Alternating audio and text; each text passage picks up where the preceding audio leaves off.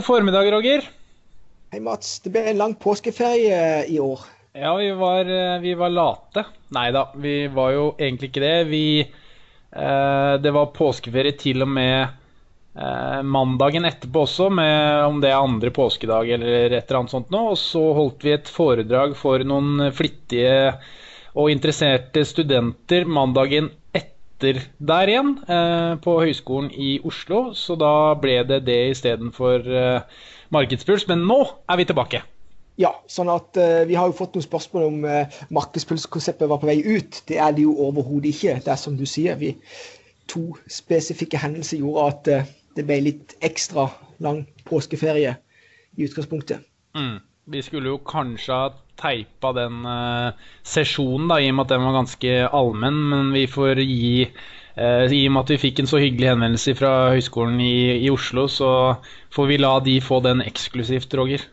Ja, ellers er det kanskje noe vi kan forsøke fremover, og faktisk teipe noen av disse seansene. Jeg skal jo blant annet denne uka skal jeg ha to seanser som er skole- eller høyskolerelatert.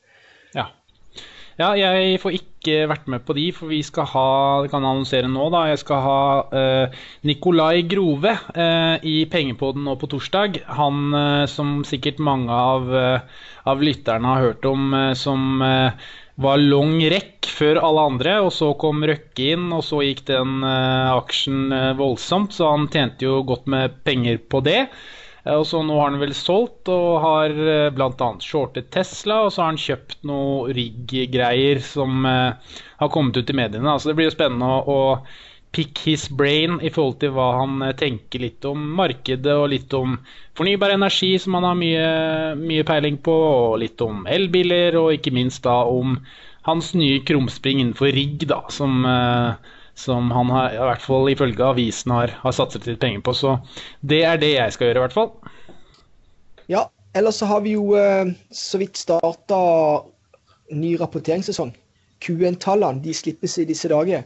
Ja. Det er vel litt av kanskje tema også, innledningsvis. Ja, vi skal slippe å tute for mye med småprat til våre lyttere, så vi kan gå rett på agendaen her, Roger. Og det blir jo, første vi skal snakke om er kvartalstall, og så skal vi prate litt om utbytte, som på en måte er litt spesielt nå i år, da, gitt at vi var igjennom et relativt spesielt år i 2020.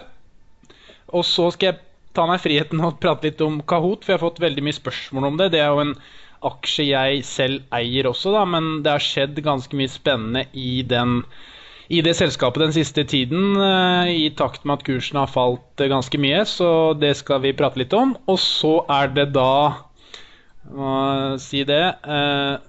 Novo Nordisk som er ukens aksje. Det er herlig, Mats, jeg må bare kommentere, det er herlig at du driver og redigerer agendaen i realtid. Ja, men her er effektiv, Roger. Her streames jo ting, så så sånn blir det. Så ja da, nei, det er bra. Det er veldig mange som hører på dette her, så da ser man det ikke. Men du får litt ekstra underholdning hvis du følger oss på YouTube også, da, bare for å si det. Det er herlig. Ja. Yes. Men hvis vi går videre da, Roger, på det som har kicket i gang nå den siste, eller startet i forrige uke, det var jo da resultatsesongen, spesielt i Amerika. Da kommer jo blant annet de store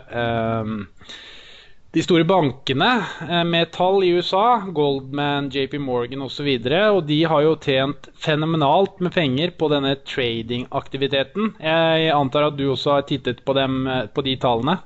Ja, og for det første så er jo forventningene til Q1 er jo da skyhøye, men det er med god grunn. Fordi at vi kommer jo fra litt dårlige tall i fjor på denne tida. For pandemien brøt vel ut i utgangspunkt slutten av februar, begynnelsen av mars, tror jeg det var.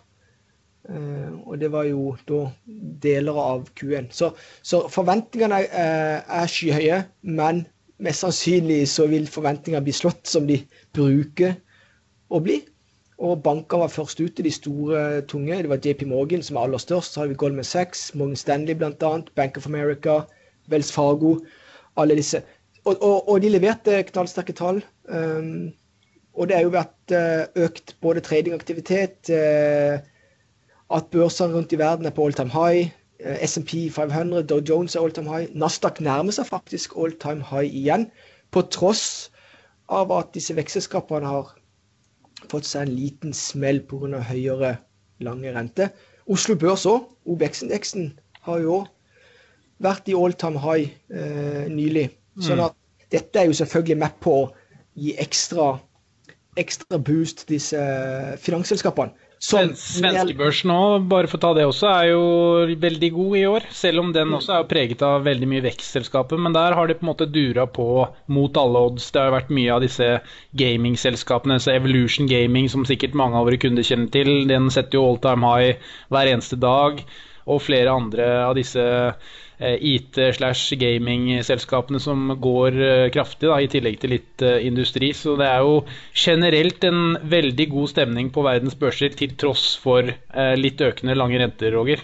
Ja, men vi bare får klare eller påpeke at matematikken fungerer jo. Det betyr at de selskapene som har høyest vekst i seg, de har slitt mest selvfølgelig for når vi diskonterer fremtidig kontantstrømme, så blir det jo verst for de som har inntekter langt frem i tid, kontra de som har inntjeninger i nuet. I tillegg så det jo selvfølgelig at energiselskapet, råvareselskapet og ikke minst finansselskapet, banker, skal gjøre det godt når lange renter stiger, eller det vil si at når økonomien begynner å våkne til liv igjen. Og det ser du på finanssektoren og energisektoren har jo gått som i kule i 2021. Og det har vært med på, som du sa, hjulpet den svenske børsen. I tillegg så har jo da Oslo Børs også blitt dratt opp over 10% til nå i år. Og hvis vi ser på tallene her, nå hentet jeg ut FactSet-tall rett før vi gikk på sending her, Roger, og som du ser så jeg konstruerer jo og fortsetter å konstruere under sending her, men da ser man at inntjeningsveksten i Q1 jo da ventet å være på over 30% for S&P-selskapene som helhet, dratt da av Information Technology, og så det helse, og så Communication Services, da, så faller det litt lenger ned på det som kalles for utilities, og eiendom, consumer staples, og så det energi og industri som på sett og vis I hvert fall spådd negativ inntjeningsvekst da. Og selvfølgelig da de vante kjente consumer discretionary og materialer og ikke minst finans da, som står for de absolutt høyeste inntjeningsvekstene, og det har vi jo også sett på disse bankene som kom i forrige uke, at de leverte jo veldig, veldig gode tall da, gitt økt aktivitet spesielt på aksjehandelssiden og I finansmarkedene. En annen ting som også litt joker, Roger, jo at amerikanske boligpriser vel tilnærmet på all-time high, som hjelper disse litt mer kall det husholdningsbankene, da, eller I klammetegn sparebankene I USA. Så det god temperatur egentlig I hele finansspacet, alt fra boliglån til aksje- og derivathandel. Da. Ellers det jo viktig å presisere det at en ting forventninger, men for at aksjekursene skal reagere I den ene eller andre retningen, så handler det jo om å slå forventningene. Sånn at selv om at veksten skal jo som ser ut til å ha vært dårligst I deler av markedet, så kan det jo være sånn at det faktisk den delen av markedet som kommer til å utvikle seg positivt fremover. Så alt handler om forventninger I utgangspunktet.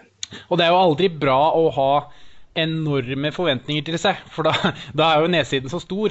Så hvis man skal være litt kontrær, da, så jo type energisektoren et sted man som investor og kanskje en enda mer kortsiktig spekulativ for de som det også, et sted å se, da, for man ser jo at inntjeningsveksten jo som kjent utifra plansjen meldt negativ, og vi har jo sett nå oljepriser I en ganske lang stund på over nordsiden av $60, noe som tilsier at mange av disse oil majorsene, de spruter jo cash I forhold til kontantstrøm. De har jo en break-even-pris på $25-30 fat rundt det, da, så du har jo relativt stor margin per oljefat, som kan tilsi at med litt positiv guiding, hvis de tror at oljeprisen vil holde seg pluss $60, så kan jo veldig mange av disse selskapene, det være seg Exxon, Shell etc., kan jo faktisk komme til å gjøre det mye bedre enn ventet da.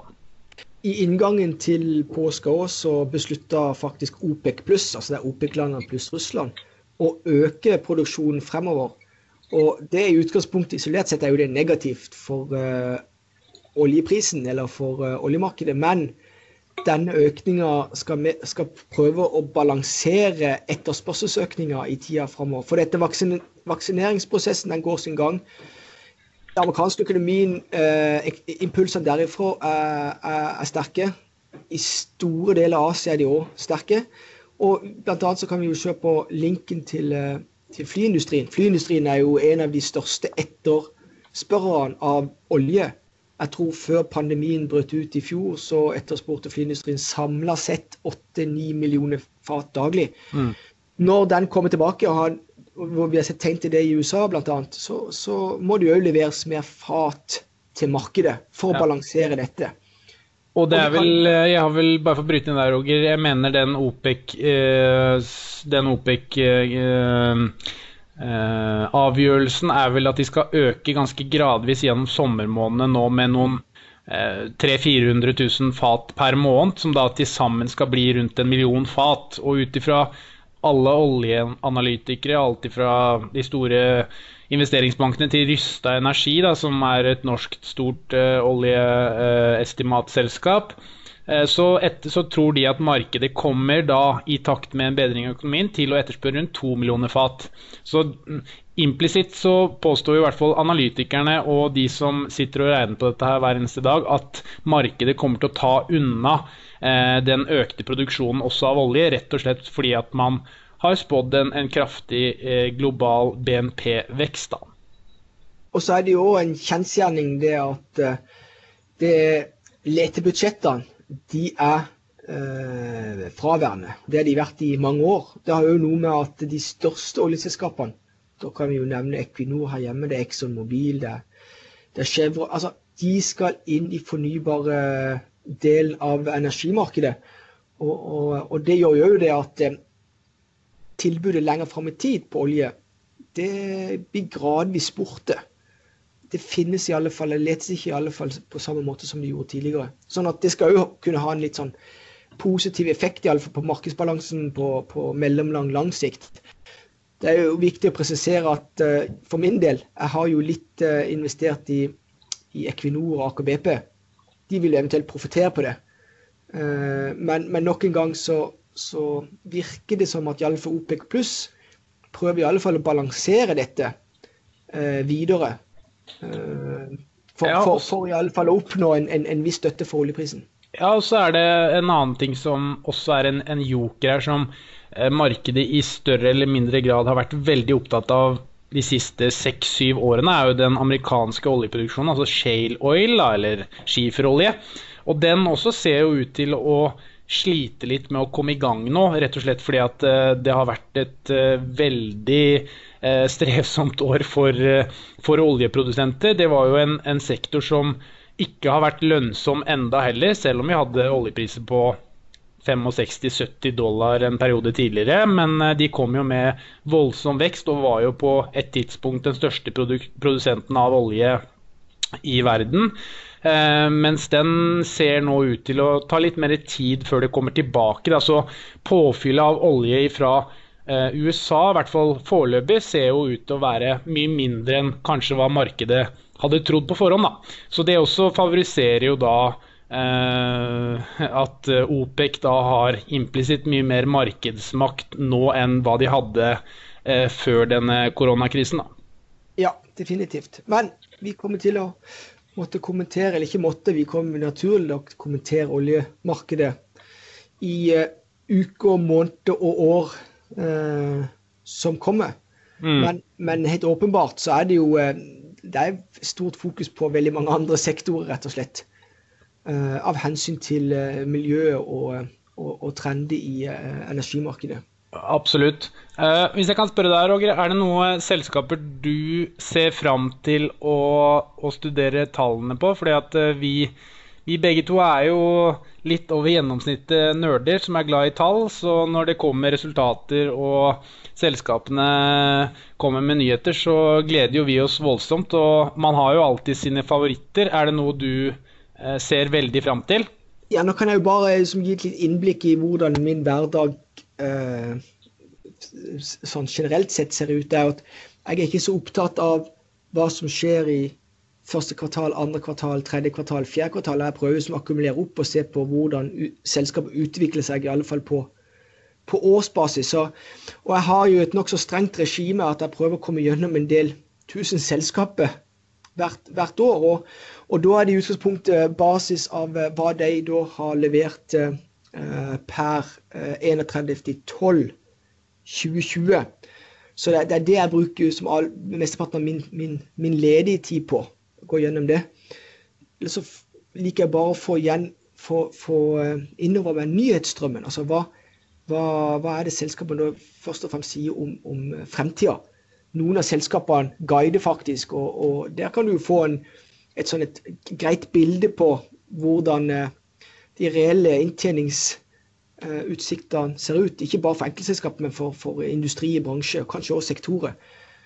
Og jeg liker jo å se på både amerikanske selskaper, nordiske selskaper og litt de asiatiske selskaper, prøve å få et mest mulig bredt bilde av situasjonen. Men jeg vektlegger ikke sånne kvartalstall veldig sterkt i mine analyser, med mindre ikke det skulle være noe riv-ruskende galt som kom fra et selskap som eventuelt skulle være investert i.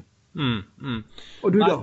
Nei, altså for min del, man følger jo selvfølgelig med på de selskapene man selv eier, så det studerer jeg, men jeg er veldig glad i å se på de største selskapene. Jeg ser jo selvfølgelig på disse FANG-aksjene for å få et bilde av basically verdens største børs, og således hva som har innvirkning på totalmarkedet da.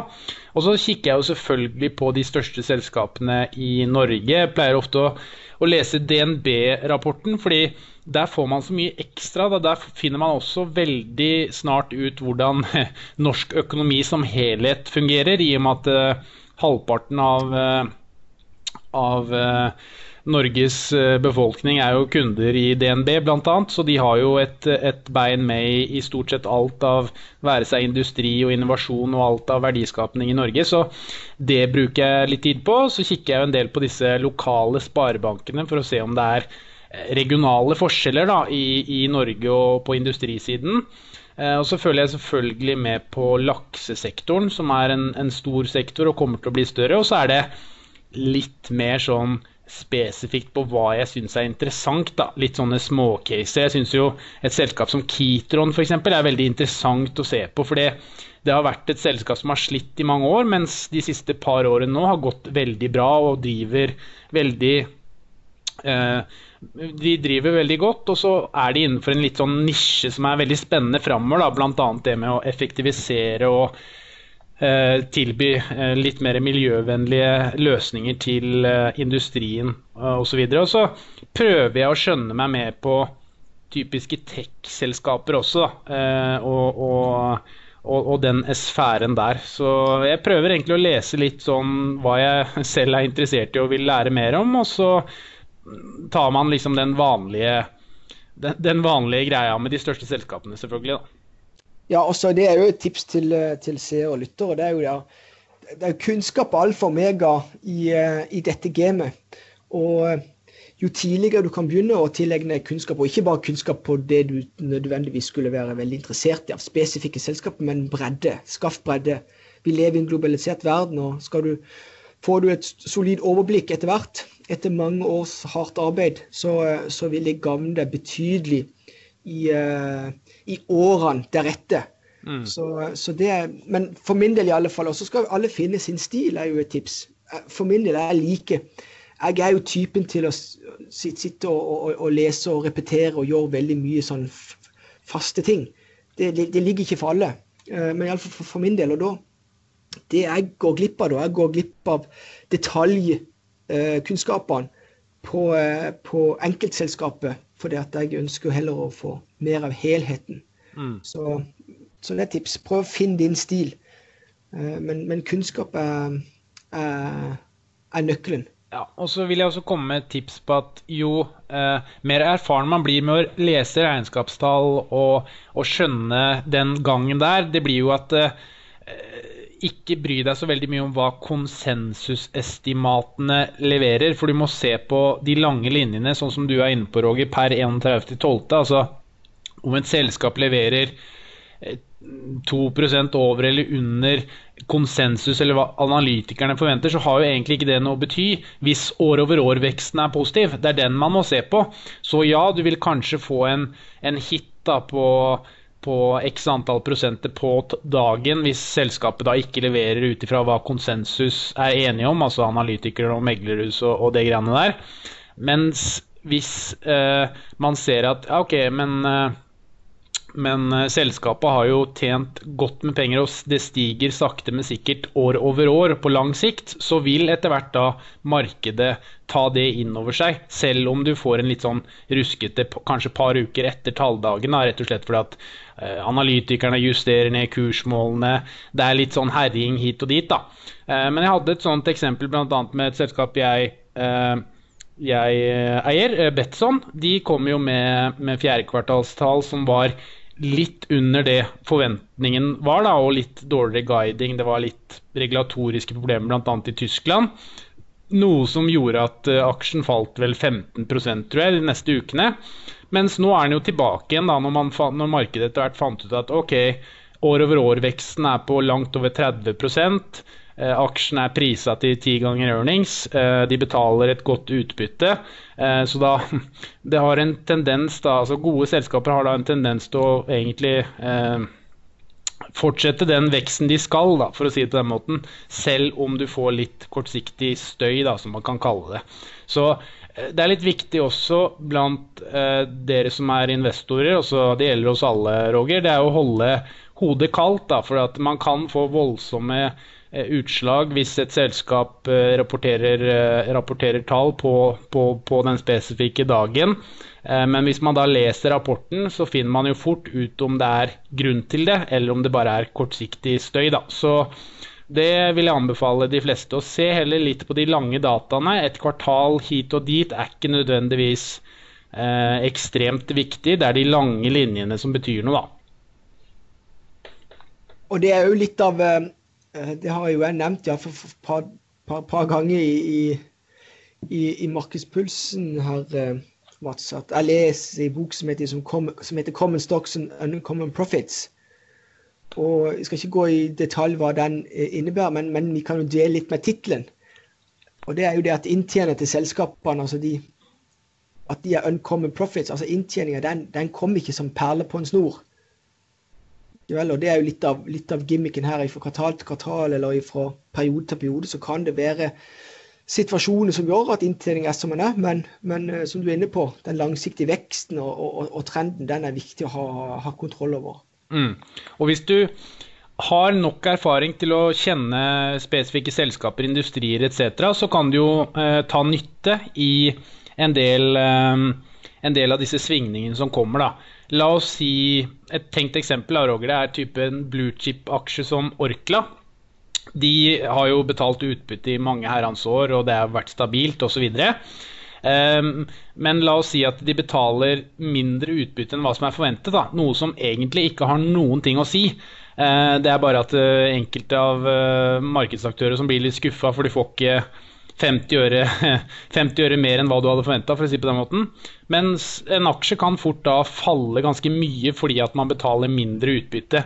Men altså, så lenge inntjeningen er stabil, så har jo egentlig ikke det noen ting å si. Da kan det godt være at de da betaler neste gang enda mer enn i utbytte. Så det vil jo i så fall være en veldig sånn soleklar kjøpsmulighet da. Så det er jo sånne ting man lærer seg etter hvert når man leser mye regnskapstall og vet hvordan markedet i mange tilfeller reagerer, for man overreagerer både på opp- og nedsiden på kort sikt da. Det samme gjelder hvis et selskap leverer mye bedre enn forventet, som liksom du ser ut fra historiske data at det er overprestering. Da. Det er typisk i sånne sykliske bransjer som for eksempel shipping, da, der raten et kvartal kanskje har vært helt fantastisk, og så ser man utover året, eller man ser år over år generelt, at ratene på et mye lavere nivå. Da skal man også være skeptisk og ikke nødvendigvis tro at denne veksten vil bli vedvarende på det nivået. Da. Så det er sånne ting man må justere litt for selv. Da. Yes. Sånn. Så nei, det blir spennende, det er jo tidlig enda. Vi har jo fått noen resultater enda, og de kommer vel på løpende snor nå. Jeg husker ikke når disse store selskapene kommer her, Roger, men vi kan jo se her. Jeg har en kalender her, tror jeg. Og det er vel skal vi se her. Ja, nei Det blir jo ofte kommentert det, Mats. Du har en kalender for alt, eller i alle fall en del ja, jeg har så mange faner at men det kommer i hvert fall nå som perler på en snor da, utover i slutten av april og begynnelsen av mai her. Og det har seg jo, jeg har ikke de tallene akkurat i hodet nå, eller de dataene akkurat i hodet nå, men man pleier jo ofte å få de største selskapene relativt nærme hverandre da. Så vi lar det være med det, Roger. Ja. Og så kan vi gå videre til noe som Nordnet i hvert fall har hvert eneste år litt sånn sesong på. Det er jo denne utbyttesesongen som man sikkert har fått mailer fra vår markedsavdeling og sett litt på Twitter og diverse sosiale medier. Det som er spesielt i år, Roger, det er jo at vi er jo gjennom et 2020 som var uhyre spesielt på alle mulige måter, også i finansmarkedet, og utifra hva Finanstilsynet i Norge har sagt, og for så vidt også internasjonalt, så har det jo blitt lagt litt sånne guidelines på utbyttebetalinger, at flere av blant annet det norske Finanstilsynet og sannsynligvis også amerikanske har prøvd å styre selskapene til å ikke holde igjen utbyttet sitt, da, rett og slett på grunn av risiko for finansiell ustabilitet og så videre. Og utifra den praten jeg og Bjørn Erik hadde i forrige uke med Landkreditt utbytteforvalter, så sa han at det er Q3 som Finanstilsynet i Norge i hvert fall har satt som en form for frislippdato i forhold til utbytter. Da. Altså, nå sa jeg frislipp i klammetegn, men det er i hvert fall den datoen som er kommunisert ut, at da kan selskapene begynne å betale ganske normalt utbytte innenfor det som er forsvarlig. Da. Så utbyttene nå i første kvartal vil jo da naturlig nok bli en del mindre for spesielt banker, også for en del andre sykliske selskaper. Men forhåpentligvis da, så kan man i løpet av 2021 kanskje få satt i gang den ordentlige utbyttesesongen da, og gjerne da kanskje også de selskapene som har akkumulert bra med kapital gjennom 2020 og inn i 2021, betaler for eksempel ekstraordinære utbytter da. Og mens jeg først har ordet her, Roger, så har jeg notert ned noen selskaper da, som har betalt utbytte og som kommer til å betale utbytte. Og den første jeg tenker på da er jo et selskap som har gått veldig bra. Det er jo for så vidt en konkurrent på et sted til oss da, Storebrand. De betaler 3,25 kroner i utbytte nå i morgen vel, som da gir en utbyttegild på 3,9%. Det er jo veldig bra. Sparebanken Midt-Norge har betalt 1,3 kroner, eller et kvartalsvis utbytte på 1,3%. Samtidig har Movi betalt. Det er vel bare 0,32, så vidt jeg har bekjent, som er ganske lite i forhold til hva de vanligvis betaler, men de har jo da holdt igjen et overskudd de også. Og så er det flere svenske aksjer som er litt mer løssluppent, blant annet et selskap jeg eier. Betsson kommer til å betale 3,6 kroner, eller svenske kroner. som da en dividendyield på 4,2. Swedish Match betaler 2%, eller rundt 15 kroner, og litt sånn forskjellig da. Så det er en del selskaper som betaler nå i disse dager, men man får ikke nødvendigvis holdt på å si svaret før i slutten av året på hva som blir mulig å betale av utbytter da. Utbytte jo en viktig faktor i aksjemarkedet for mange investorer, men hvis en ser litt overordnet på det, så det jo det at i det du investerer i et selskap, så blir du jo da per definisjon en eier av det selskapet og har rett på de overskuddene som selskapet leverer i fremtiden. Så det jo sånn at et selskap som betaler veldig mye utbytte, jo typiske selskap som ikke finner annen måte å bruke kapitalen fornuftig på enn å gi det tilbake til aksjonærene. Det kan være vel så bra å være investert i et solid selskap som evner faktisk å investere mer i det de allerede har, eller faktisk bruke penger på å kjøpe tilbake egen aksje, fordi at de i en såpass posisjon som gjør det mer lukrativt for alle aksjonærer enn å betale ut i utbytte. Men ja, det verste du kan være investert i selvfølgelig jo selskapet som da ikke betaler ut utbytte og sliter med det operasjonelle, og kanskje i dårlige tider må hente penger også for å overleve. Så i alle fall, et selskap betaler utbytte, så vet du i alle fall at de driver lønnsomt, de har overskuddskapital som de kan levere tilbake til investorene. For til syvende og sist så vil jo en investor over tid få tilbake sin investering, og vel så det. Det jo det som i alle fall målsettinger for de aller fleste. Og så det jo sånn at de færreste selskap makter jo det, i alle fall ikke på 5-10 år, men kanskje i løpet av 20-30 år så evner utbyttbetalingene å akkumuleres opp til mer enn det du har investert i selskapet. Ja. Så, men i alle fall. Det jo et svært tema også, Roger. Det jo kanskje ledelsens og managementets viktigste oppgave, det jo kapitalallokere.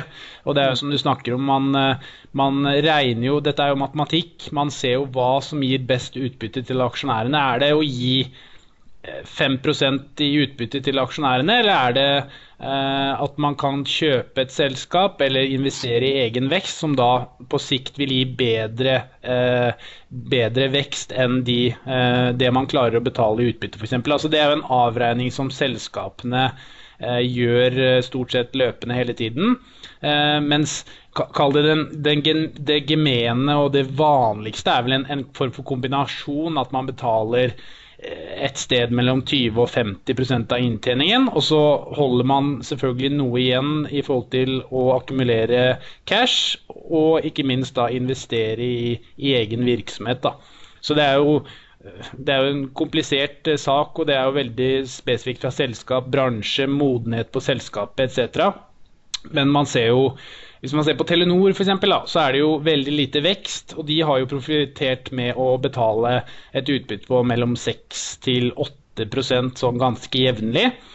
Mens et selskap for eksempel i Sverige, da, Balder, som Thomas Nilsen fan av, som man prater om hele tiden, de har jo aldri betalt utbytte. Berkshire Hathaway jo samme gangen, og de mener jo da at de vil gi bedre avkastning til sine aksjonærer ved å holde igjen de pengene og bruke det på egne investeringer da, for å øke veksten i eget selskap og således da øke aksjekursen over tid da, mer enn hva aksjonærene vil få ved å få betalt ut et utbytte da. Så det jo veldig individuelt, bransjemessig, selskapsmessig og managementmessig i forhold til hva man ønsker selv da.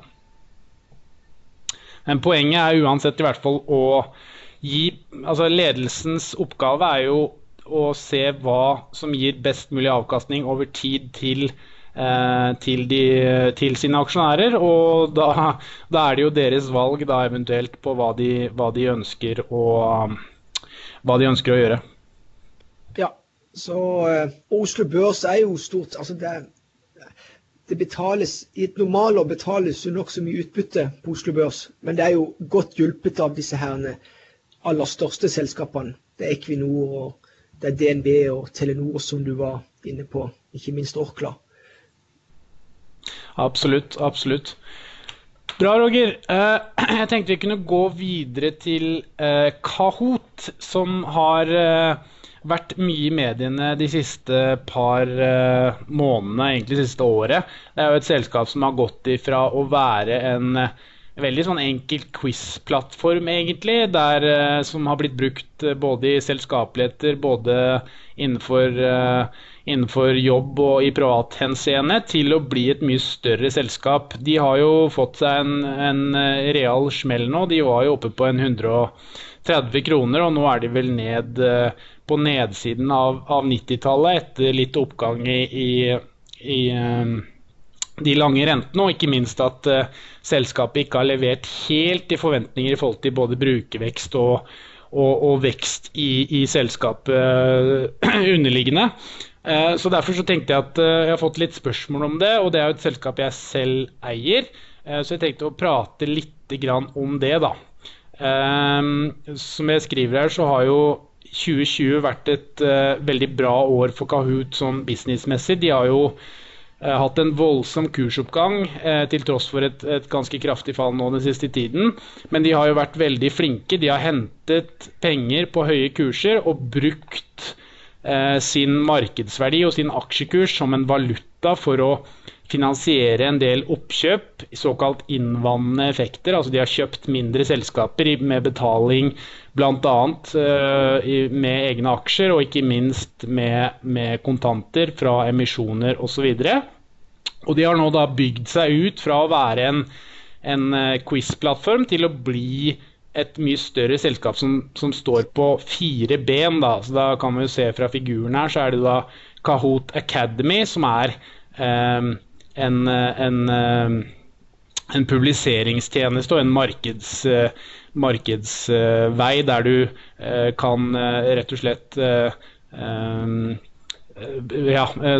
der du kan velge en del tjenester som du ønsker å bruke, enten på privat eller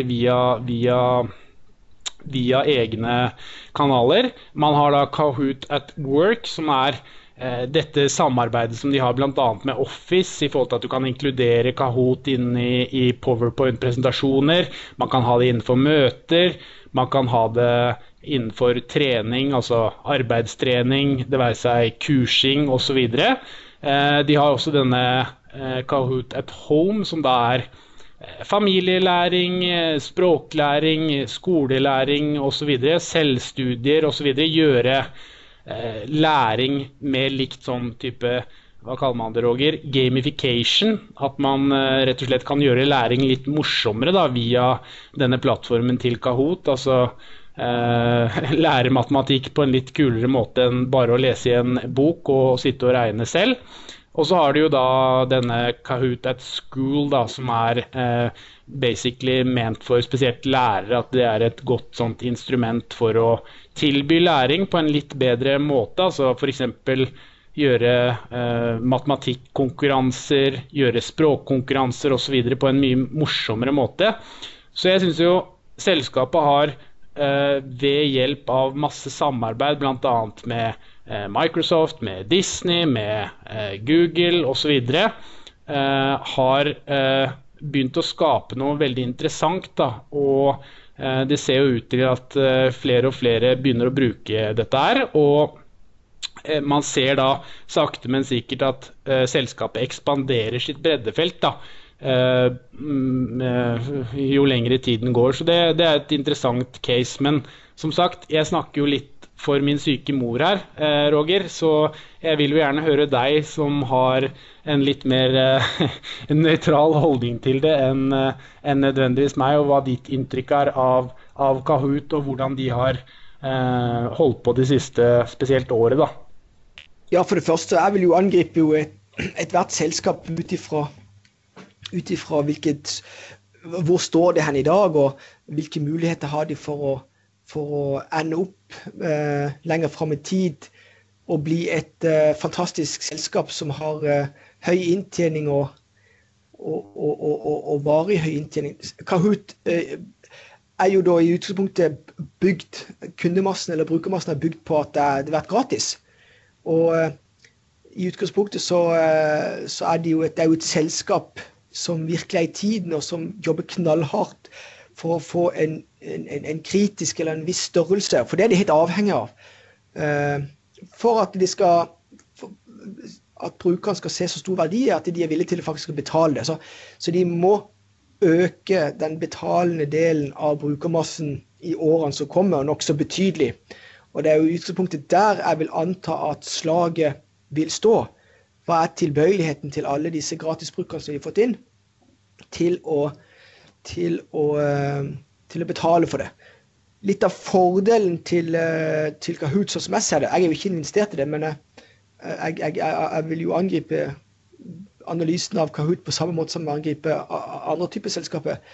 Det at de har noen solide eiere fått, og det jo, du var jo inne på det, altså Microsoft og Disney vel eiere, og så det vel Softbank som har kommet inn som største eier.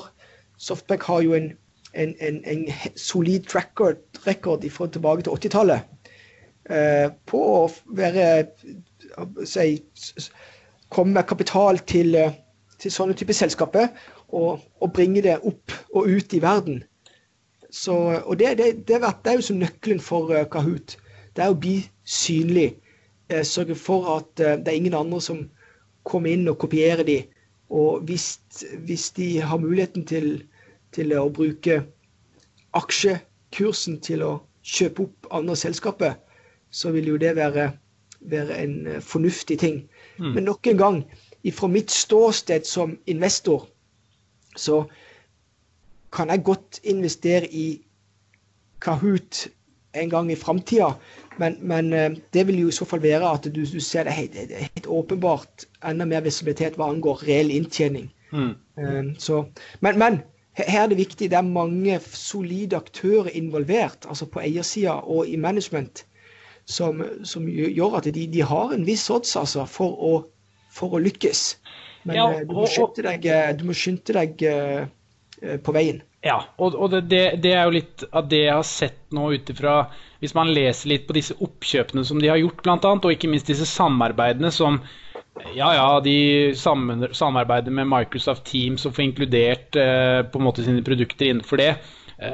Men poenget hva de klarer å bruke det med, og hvis man ser på den integreringen både i Zoom og i Microsoft Teams, så har de jo det i forhold til for eksempel medarbeidersamtaler, og ved å på en måte være innenfor disse kanalene som vi da alle bruker som chatter på internsystemer og så videre, så vil det være mye enklere og en veldig mye mer smooth måte å levere for eksempel medarbeidersamtaler da, eller på en måte sånne, vi bruker et system som heter Anne Franklin, Roger, der vi svarer på en gitt mengde spørsmål i forhold til hva som skjer i jobben, og flere andre har sikkert sine typer systemer, men det også kommer jo nå da Kahoot med i forhold til dette med beinet sitt med Kahoot at Work da, som da integrert da, typisk i disse snakkeløsningene, altså Zoom eller i Slack eller i Microsoft Teams da, som de fleste bruker.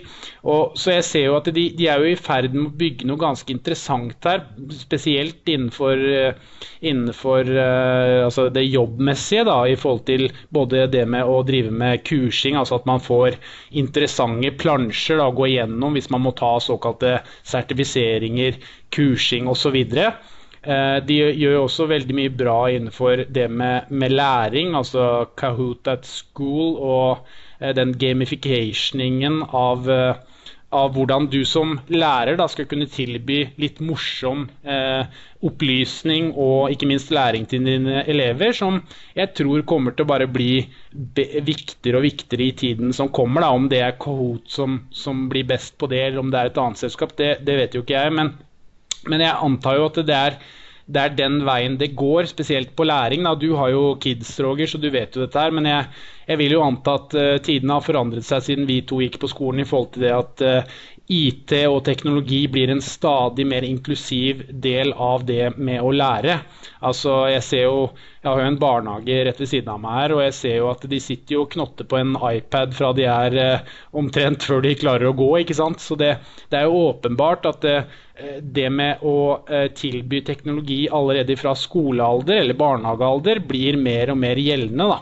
Og det markedet der, worldwide, kommer jo til å bare bli større og større, så de innenfor flere typer bransjer nå som jeg tror har en veldig vekst da, og jo kjappere man får bygd opp en plattform som oppe å stå med gode samarbeid med store solide aktører som du var inne på med Google, Disney, Microsoft og Softbank således da, så har man i hvert fall muligheten til å tilby gode produkter som verifisert av solide motparter, i tillegg til at man også har et voldsomt marked da, som disse her kan tilby i forhold til hvor mange som bruker de eksterne sine tjenester også. I tillegg til at man har denne jokeren som du snakker om med Softbank, som et japansk selskap, og hvis man da kan trenge inn typisk i Asia for eksempel, så vil jo vekstpotensialet være ganske stort da.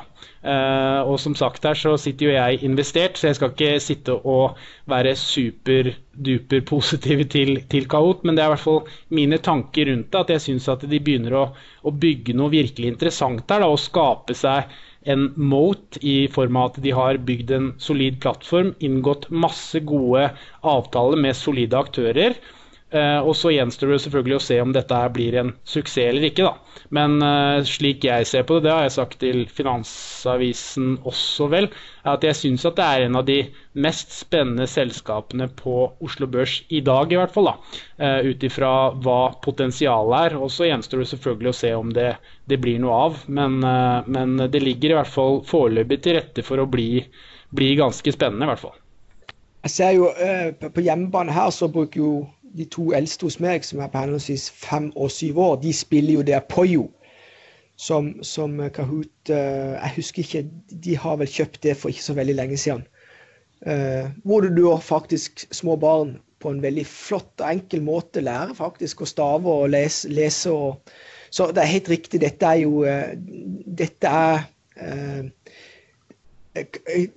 de vokser i mange naturlige kanaler.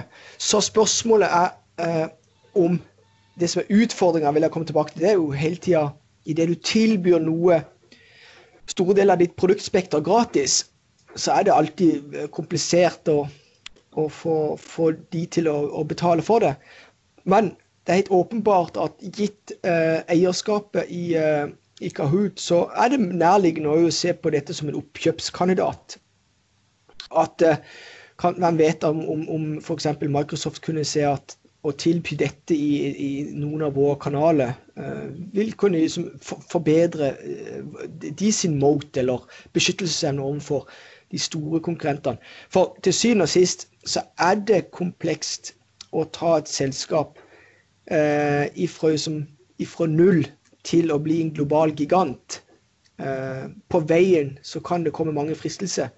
Og da har vi jo sett i alle fall at teknologibedrifter på Oslo Børs, de har stort sett blitt kjøpt opp og forsvunnet.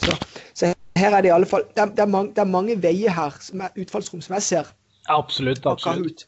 Men nok en gang, det noe som gratis, å monetisere på det, og så få folk til å betale, det en vanskelig bøyg, men her jo skala omfang helt essensielt. Ja, og samtidig så du kan jo sammenligne det med, jeg husker en tidligere relasjon, for å kalle det det,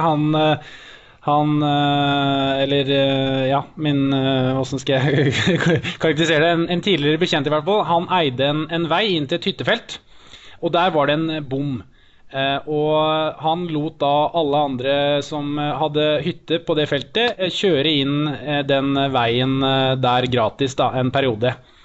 Sånn at de skulle bli vant med at det var gratis, og bli avhengig av den veien, ikke sant? Og så stengte den bommen etter hvert. Og da ble det jo litt sånn, fader, liksom har du stengt den bommen og så videre. Så ja, men nå koster det penger liksom. Og de må jo inn til hyttene sine, ikke sant? Så de betalte jo da for den bommen. Og det jo litt den metaforen man kan bruke. Og hvis produktet godt nok, så ønsker folk etter hvert å betale penger for det også. Det kan man jo se på for eksempel et selskap som har klart det med voldsom suksess, det jo Netflix. Der hadde man jo alltid sånn 30 dager gratis og så videre, og så kunne man bruke det en periode.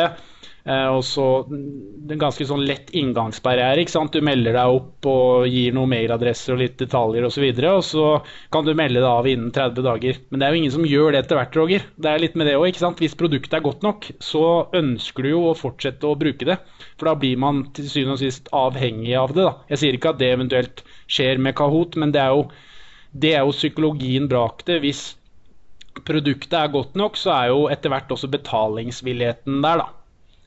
Ja, definitivt. Det som er forskjellen på når du snakker om Netflix, og vi kan jo nevne Facebook for den saks skyld. Facebook er jo gratis by nature, men de har jo enorme reklametekter. Det er fordi det er et standardisert produkt, altså underholdning og den der biten der. Det er innarbeidet over flere tiår. Her er Kahoot jo med på som å bygge noe eget nytt og være i frontlinjen på det.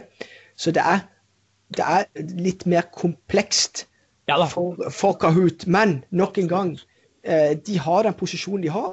De har blitt et kjent navn internasjonalt, og mye av grunnen til det er jo alle disse samarbeidene de har klart. De har tiltrekket seg fornuftige eiere på veien, og ikke minst toppet det hele med Softbank nå nylig, som nå har blitt største aksjonær. Så det er noe som jeg vil, det er et pluss. I min verden er det et stort pluss. Og en annen ting som også er viktig å nevne her da, det gjelder jo innenfor alle mulige IT-selskaper, og noe som får en stadig høyere verdi er jo flere som har brukt disse plattformene til Kahoot eller andre teknologiselskaper, jo mer data klarer jo de å akkumulere opp, og data har jo en enorm verdi. Så det også er jo noe man kanskje bør tenke litt over, at jo lengre kundevekst det er i for eksempel Kahoot eller et annet selskap, jo mer klarer de også å akkumulere av verdifulle data da, som for eksempel konkurrenter kunne vært interessert i forhold til å tilby et enda bedre produkt, eller rett og slett få flere kunder. Altså, det med akkumulering av data også er jo en ting som ikke snakkes så veldig mye om, men som har en veldig høy verdi da, i dagens teknologifiserte verden, Roger. Ja da, så det er mange ting her som er positivt med tanke på Kahoot, men nok en gang, historien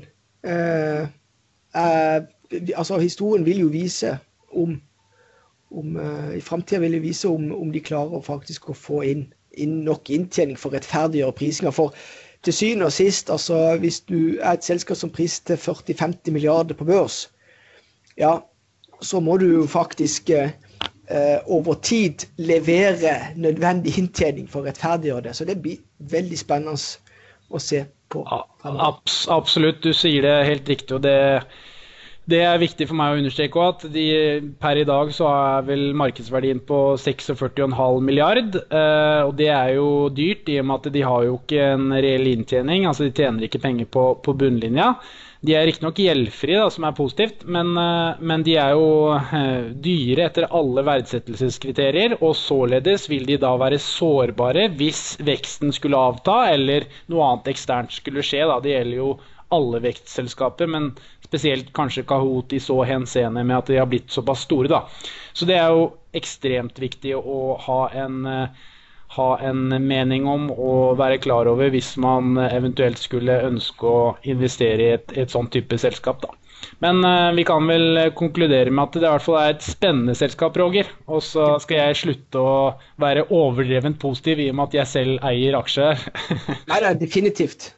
Så det er et kjempetilskudd på Oslo Børs, eller på Euronext, så for all del, vi kommer til å, selv om du er investor der, vi kommer til å snakke om Kahoot fremover også. Ja, og det er viktig at de har nå meldt overgang til Oslo Børs hovedindeks, så de er ikke på Euronext lenger, bare så folk er klar over det også. Ok. Supert.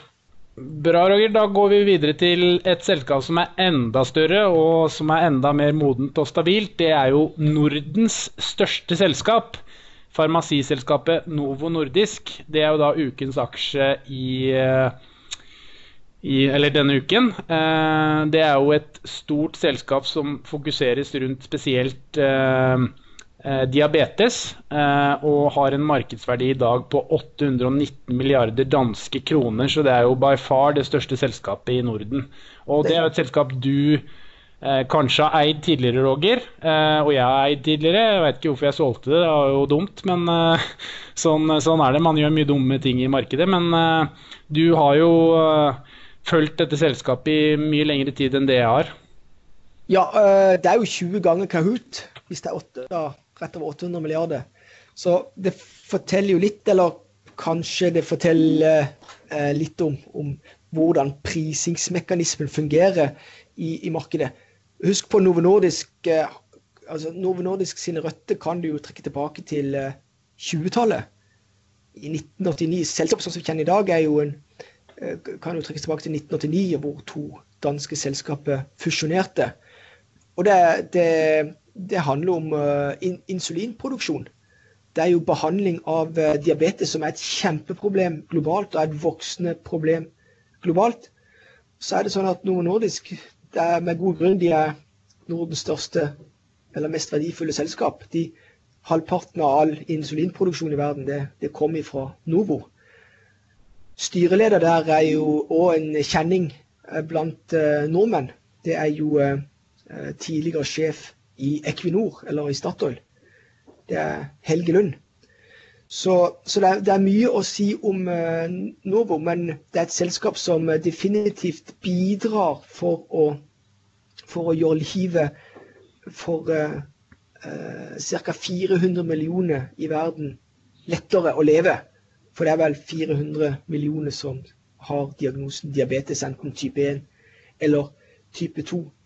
Så la det være sagt, dette et selskap med solid historie. Tilbake i 2000 så splittet de jo ut et selskap Novozymes, som var et stor dansk gigant. Dette et selskap som har vært veldig flinke på å drive innovasjon. Og det betyr at de har brukt relativt lite på oppkjøp og fusjoner historisk sett, i alle fall de siste 20 årene. De siste par årene derimot, så har du sett at den takten har økt noe.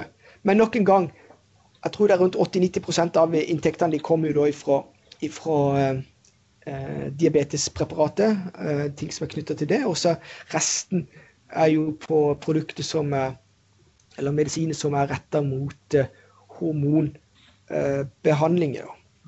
Men hvis vi legger det til side, og da kan jeg jo bare si litt, det jo litt viktig som investor, og jeg lever jo i denne her Buffett-verdenen, og det kan jeg jo ikke få gjentatt nok ganger, og da det jo viktig å skille det jo skille mellom hva et selskap driver med, og det utgangspunktet av i forhold til finansielle tall eller inntjeningsevne. Og hvis vi bare ser på, hvis vi dropper hva de driver med, og bare ser på maskiner Novo Nordisk, hva det de genererer av inntekter, og de jo i ledende posisjon, de har solide marginer, så de har det som perfekt for en langsiktig investor, og at de har moat, altså evne til å beskytte den inntjeningen av de marginene de har, og ikke minst øke den. At et selskap som har moat i dag, og gode marginer, de vil jo nødvendigvis bli angrepen for konkurrenter, sant? For det mye å hente der på å disruptere de, eller ta markedsandeler fra de. Og da det jo viktig å se på denne R&D-avdelingen til selskapet, og den har historisk vært god, som vi inne på. Vi har et management som har evne til å se litt lenger frem i tid, jobbe målrettet for å beskytte selskapet både på kort og lang sikt. Det har for øvrig skjedd mye de siste årene i forhold til teknologiske nyvinninger og potensielle andre aktører som skal ha en del av denne her kaka. Og det går jo litt på, da det naturlig å nevne Apple med sin Apple Watch, hvor det om å gjøre å kunne prøve å lese blodsukkernivå gjennom en klokke, om de klarer det uten å ha noe fysisk inn under huden, eller ikke, det vil jo bare tida vise seg, men det ligger litt i kortene det at det mange innenfor teknologisektoren som jobber knallhardt for å ta en del av kaka til Novo Nordisk. Så spørsmålet at hvis så skjer, vil Novo Nordisk bli tvunget til å inngå strategiske partnerskap, som kanskje gjør at de må dele litt av sine marginer i dag, mot at de eventuelt får økt volum lenger frem i tid. I min verden ligger det i kortene for Novo Nordisk. Det vil jo tida vise da, vel å merke, men i utgangspunktet så skal jo det være en win-win-relasjon for den teknologipartneren eventuelt Novo Nordisk skulle få.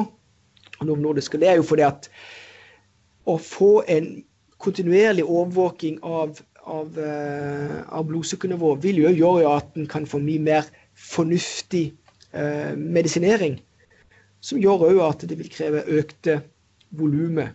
Og ikke minst at de som faktisk sliter, flere av de som sliter med diabetes, vil kunne få mest mulig effektiv behandling frem i tid. Så, sånne ting er jeg litt opptatt av. Men en skal ha respekt for selskapet som har et DNA eller en livslinje som strekker seg 100 år tilbake i tid, og faktisk har vært en innovatør 10 år på 10 år på 10 år. Og det Novo Nordisk, så det ikke uten grunn de største selskapet i Norden. Equinor, eller tidligere Statoil, var jo for øvrig tidligere Nordens største eller mest verdifulle selskap, men de vokser jo ikke. Novo Nordisk, de har, la det være sagt, nå snakker jeg ut fra mine egne analyser. Jeg ser på Novo Nordisk som et selskap som klarer å øke sin inntjeningsevne over tid med en plass mellom 10-20% i året. Og hvis du kan si at du kan øke inntjeningsevnen din stabilt med 15% i året, så det en fornuftig investering for en langsiktig investor, vil jeg merke.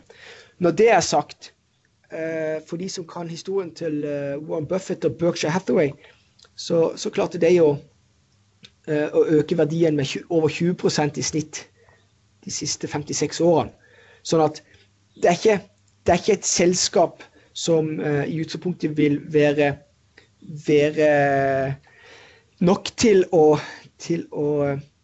levere samme avkastning som Berkshire eller Warren Buffett klarte i sine yngre dager. Men i dag, Nordens største selskap, med den inntjeningsevnen og veksten i den, det unikt. For det finner du ikke i Equinor, blant annet. Så det litt av, hvis vi bare ser på Novo Nordisk, sånn overordnet, historien en ting, inntjeningsevne og muligheten for å beskytte den en annen ting, og den ser jeg fra et analytisk ståsted at Novo Nordisk har, og at det potensielt sett kan skje en del ting på grunn av all den fokuset på de teknologiske innovasjonene hos andre aktører. Jeg vil anta at Apple betydelig interessert i å ta en del av profitten som ligger hos insulinprodusenter som Novo Nordisk. Og det har jo Apple gitt uttrykk for i flere år, at de ønsker å disruptere helsesektoren. Helsesektoren består da av noen få veldig store giganter. Og vi vet jo det at jo færre større giganter som dominerer i en nisje, jo høyere kostnad blir det for forbrukeren. Så spørsmålet her klarer Novo Nordisk eventuelt å parere teknologiske nyvinninger lenger frem i tid. Og det vil jo bare tida vise. Men nok en gang, vi har tidligere Equinor-sjef, eller Statoil-sjef, han styreleder i Novo Nordisk. Så det blir spennende å følge med. Og det jo noe jeg ikke kan noen ting om, men det jo veldig interessant å lese litt sånn mellom linjene. Altså man har jo en joker her også, Roger, i Elon Musk, som driver, eller han i hvert fall med et selskap, jeg tror det Neuralink det heter, og de driver jo med, kort fortalt, sånne chipper da, som du kan plassere inn i deg selv, og det klart, på et eller annet tidspunkt så går det jo den veien at vi kommer til å eventuelt måtte ta i bruk mye mer omfattende teknologi, kanskje også på kroppen, som gjør da at, som du sier, doseringer, signaler, enten fra hjertet, fra blodsukker, etc., vil bli mye mer målt i real time enn at du går til legen en gang i måneden eller hver tredje måned eller en gang i året. Som igjen da vil være positivt for oss som forbrukere i forhold til at man hele tiden får målt diverse nivåer og får tilpasset en behandling eventuelt da, i forhold til det. Så det jo et interessant space samtidig. Så det jo litt kontroversielt, og det jo helt riktig som du sier at man må skille i markedet på tall, eller som de sier i Trøndelag, på snørr og bart da, i form av at i takt med at verden blir stadig bedre, man blir stadig rikere, også i den østlige verden som har hengt litt etter, så det jo sånn også at gjennomsnittsvekten i verden stiger betydelig, fordi at man får mer tilgang til mat, man får tilgang til teknologi, man beveger seg mindre, og så videre. Som gjør da at også, dessverre, så vokser jo antallet diabetikere i takt med økt overvekt i verden, da. Som positivt for Novo Nordisk, forstå meg rett, men samtidig så det jo trist selvfølgelig da. Men det jo også, man må se på det på en litt annen måte, tenker jeg da. Man må se på at det viktig at man har selskaper som typisk Novo Nordisk som har en behandling mot det i hvert fall da. Uten at man skal gå inn i en debatt på for eller imot, fordi man må konstatere at vekten i verden den stiger, fordi at man får teknologiske nyvinninger, man slipper å gjøre mye sånn som man gjorde i gamle dager, altså jobbe for hånd. De fleste sitter foran en PC mer eller mindre, eller har mye mindre aktive jobber enn hva man hadde tidligere, og man har tilgang til mat stort sett når man vil, noe som gjør at dessverre at gjennomsnittsvekten øker, og således da risikerer man å få diabetes. Så det liksom det et komplisert tema, og det jo mye moral og etikk i det, men det skal jo ikke vi gå inn på her da, Roger. Vi snakker jo som du helt rett har skissert. Man må skille mellom det finansielle og det politiske og det etiske. Da må man bare ta et standpunkt på at sånn det, og så det bra at selskaper har teknologi og medisinering og så videre for å hjelpe da, de som eventuelt har diabetes. Ja, det ikke tvil om at det underliggende markedet for Novo Nordisk, det økende, sterkt økende. Men spørsmålet jo, i alle fall for investorståsted, det hvilken type konkurrent det som vil bli tiltrukket av det gigamarkedet som der, og om det eventuelt vil få noen konsekvenser for den langsiktige inntjeningsevnen og marginene til selskapet, for det det som til syvende og sist dikterer om det skal være en god investering eller ikke. Så det blir spennende å følge Novo Nordisk fremover. Det jeg kan bare si, sånn at hvis ikke jeg visste noe om hva selskapet dreier med, og det jo ofte en øvelse jeg liker å ta, og bare se på utviklingstrekk i viktige parametere, så jo en av de parameterne går jo på hvor mye et selskap mer tilbøyelig til å gjøre oppkjøp i dag enn det historisk har vært. Og om så tilfellet, så det nærliggende å anta at selskapet kjenner på presset, at kanskje deres R&D-avdeling ikke holder tritt lenger, eller har nødvendig kompetanse. Så at det sånne små tegn i tiden som en skal være klar over. Men nok en gang, Novo Nordisk et fantastisk selskap som jeg tror sitter i mange investorers portefølje den dag i dag. Bra, Roger. Da tror jeg vi setter strek for ukens sending. Nå vi i hvert fall tilbake, og nå kommer vi tilbake ukentlig fremover også. Nå vet jeg ikke hvordan det inne i mai, da det jo en del helligdager og så videre, men det får vi ta som det kommer, og så skal vi være flinkere på å melde hvis det eventuelt ikke blir da.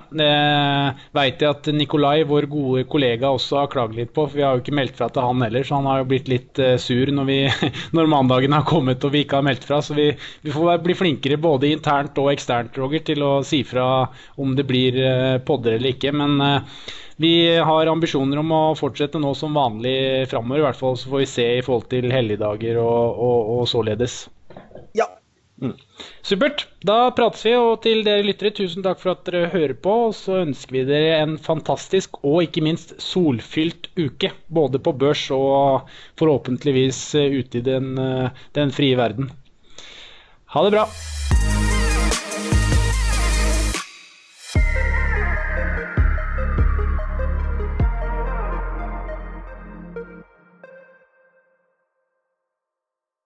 Denne podcasten skal anses som markedsføringsmateriell, og innholdet må ikke oppfattes som en investeringsanbefaling.